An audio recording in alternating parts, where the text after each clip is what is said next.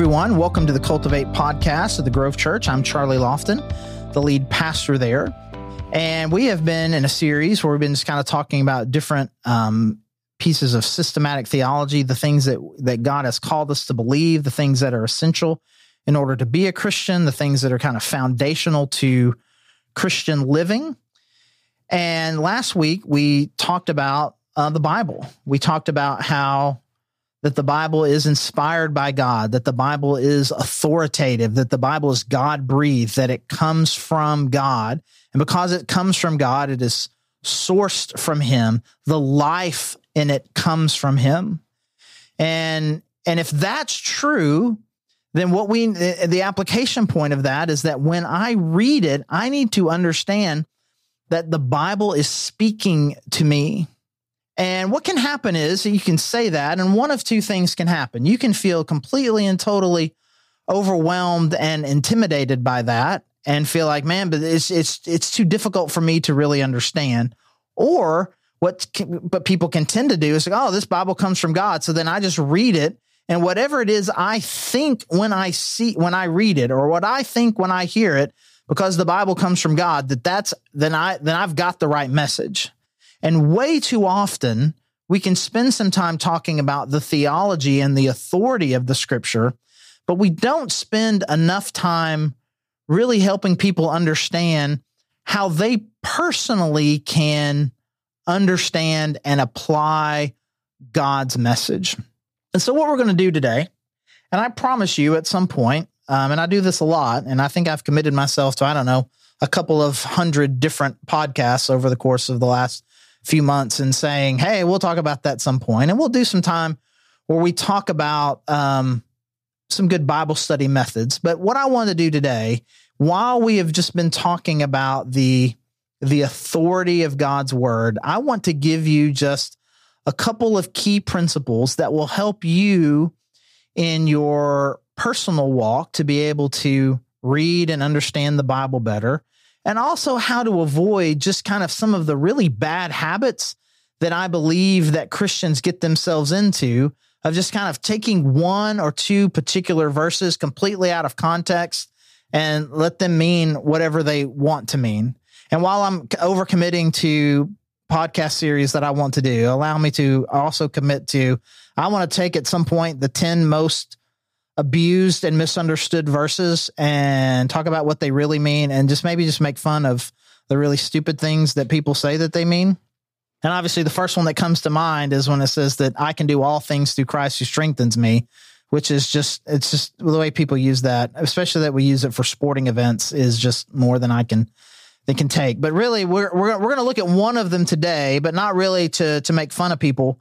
We'll do that at a different time, but really to kind of help us understand the best way for us to read, understand, and ultimately apply the Scripture. And this one is found in 2 Chronicles 7.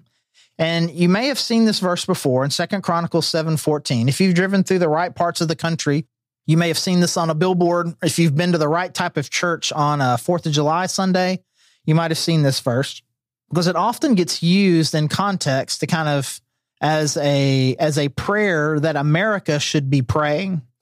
And so in 2 Chronicles 7:14, it says this: if my people who are called by my name will humble themselves and pray and seek my face and turn from their wicked ways, then I will hear from heaven and I will forgive their sin and I will heal their land.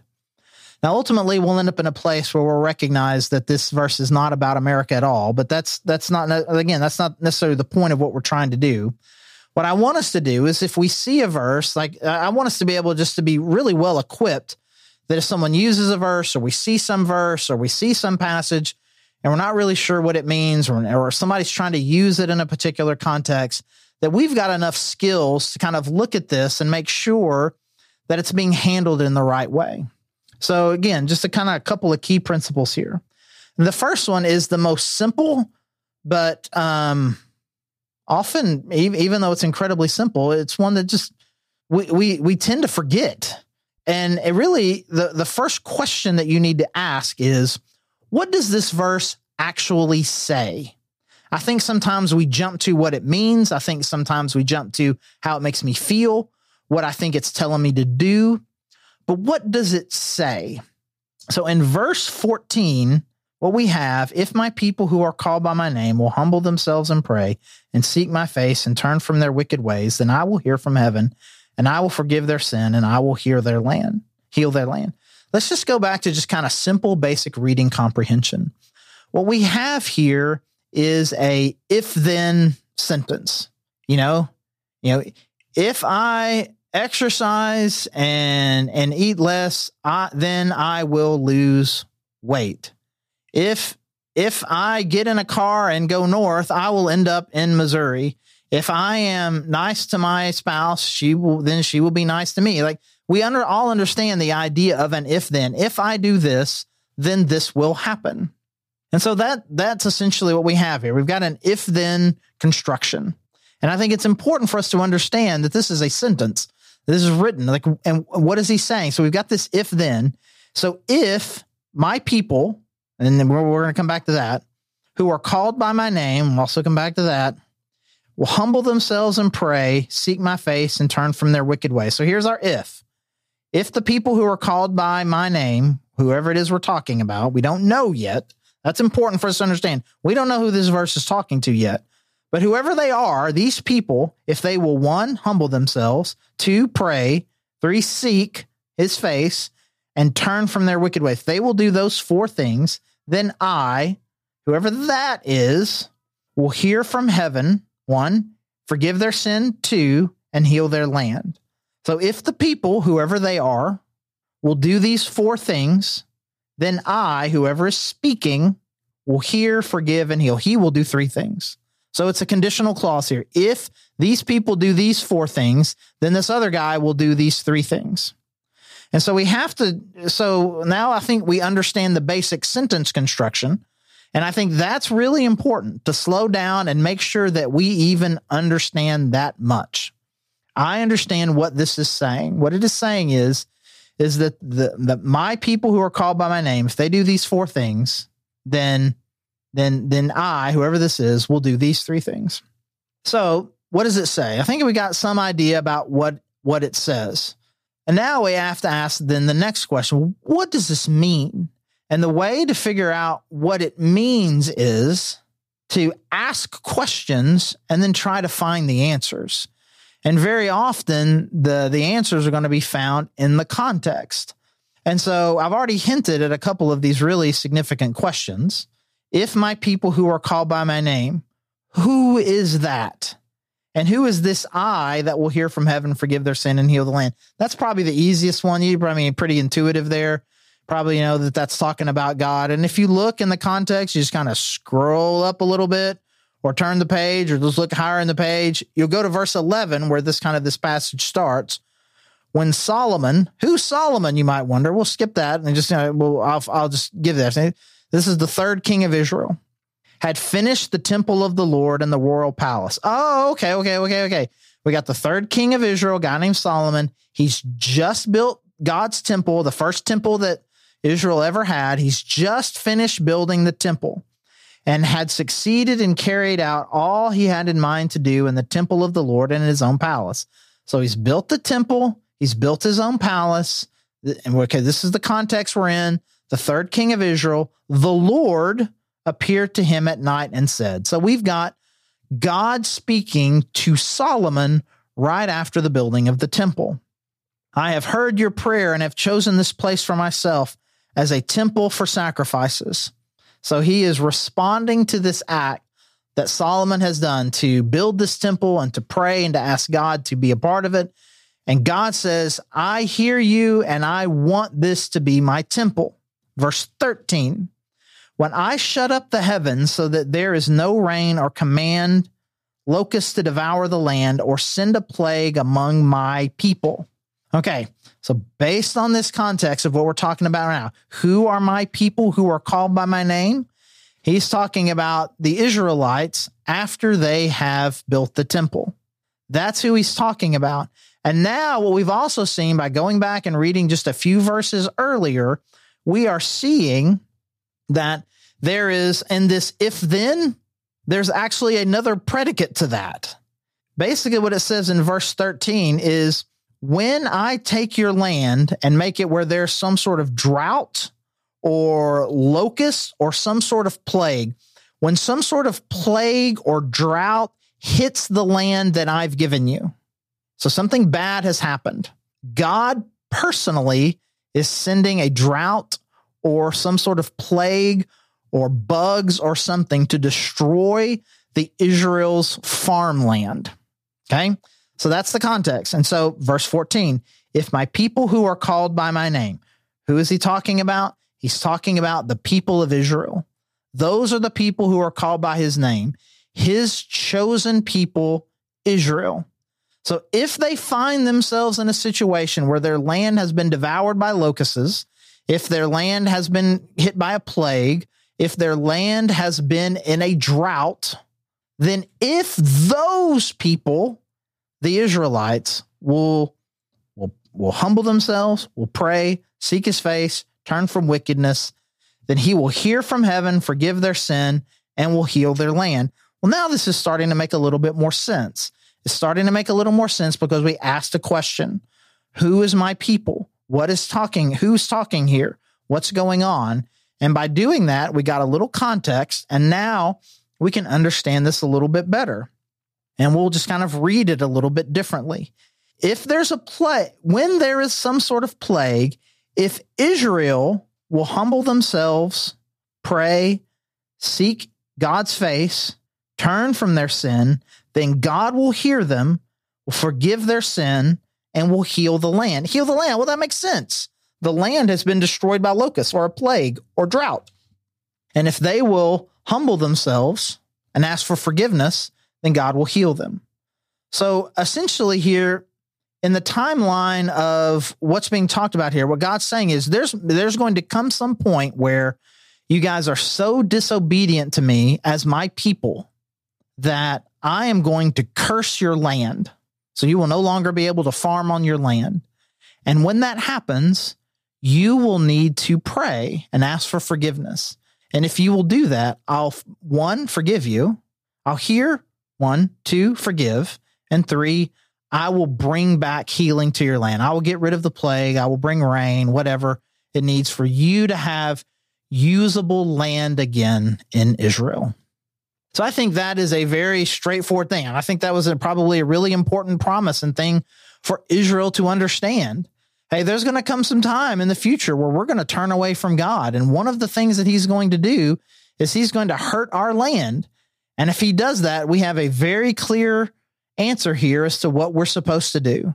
We're supposed to be humble, pray, seek God, and turn from whatever sin got us in trouble in the first place. And then he will hear us, forgive us, and heal our land. And so I think we have done a good job up until this point to understand, okay, what is this saying? What does it mean? Okay, now we've got a really solid understanding of what this verse means. This is a promise, a conditional promise made to Israel of what they're supposed to do if their sin has led their land to be cursed. Perfect. Now, question number 3, we've already asked, what does it say? What does it mean? In what way does this verse apply to me? Now, this is really, really important. Genesis to Revelation. You are reading the Bible, you are hearing a sermon, and you are trying to figure out, like, to the degree, like, how do I apply this? Your ability to apply a passage depends on what you have in common with the person that it's being written to. One of my favorite verses to kind of use as an illustration here is found in 2 Timothy 4, where Paul is talking to Timothy. And what Paul says to Timothy is this. He wants him to come see him. He says, and when you come see me, I want you to go to Troas and pick up my cloak and also my books, and especially these particular parchments. So this is a command that Paul is giving. Hey, I want you to go to give my cloak in Troas and get my cloak, my books, and my parchments. And so my question is, how do you apply that verse? Well, Paul no longer has a cloak in Troas, and you don't have access to it. And all the books and parchments that Paul ever had long disintegrated a long time ago. You have no ability to apply that verse because You are not an actual person living at the same time as Paul who has access to his stuff. Now, there's some principles there. If you understand the book of 2 Timothy, basically it's all in the context of Paul encouraging Timothy to be more bold. But as far as the physical acts that are being commanded here, you don't have anything in common with Timothy at this point. Now, the book as a whole is talking about a guy who's a pastor. So I've got some more things to apply because I'm a pastor. But really, he's talking to anybody who might be discouraged in their faith. And so I've got that. And I may not be a pastor. I might not have access to Paul's books, but I am someone who from time to time might get discouraged in my faith or in my walk with God. All right, lead us back here to our verse that we've been looking at here in 2 Chronicles 7:14. These are God's people chosen specifically by God to be his people, his chosen people. That's who he's talking about. What do you have in common with them? Now, again, I've referenced this before. A lot of this is used in patriotic talk, that this is a verse that America needs to apply. And so then the belief then is that America has something in common with Israel. And so what does America have in common with Israel? Okay. They are both geopolitical nations. That's it. That's it. Israel has a special covenant with God, and that special covenant involves a promised land. America does not have either of those things. There is no particular covenant that America has made with God, and there is no promised land that God has given America.